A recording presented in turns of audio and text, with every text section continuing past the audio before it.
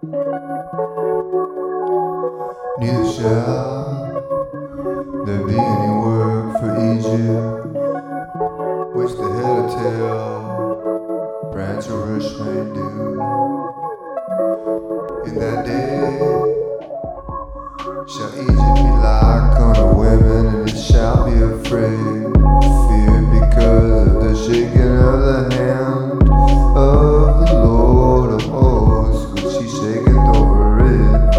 And the land of Judah shall be a terror unto Egypt. Every one that maketh mention thereof shall be afraid himself because of the counsel of the Lord of hosts, which he hath determined against it. In that day shall 5 cities in the land of Egypt speak the language of Canaan, and swear to the Lord of hosts. One shall be called city of destruction.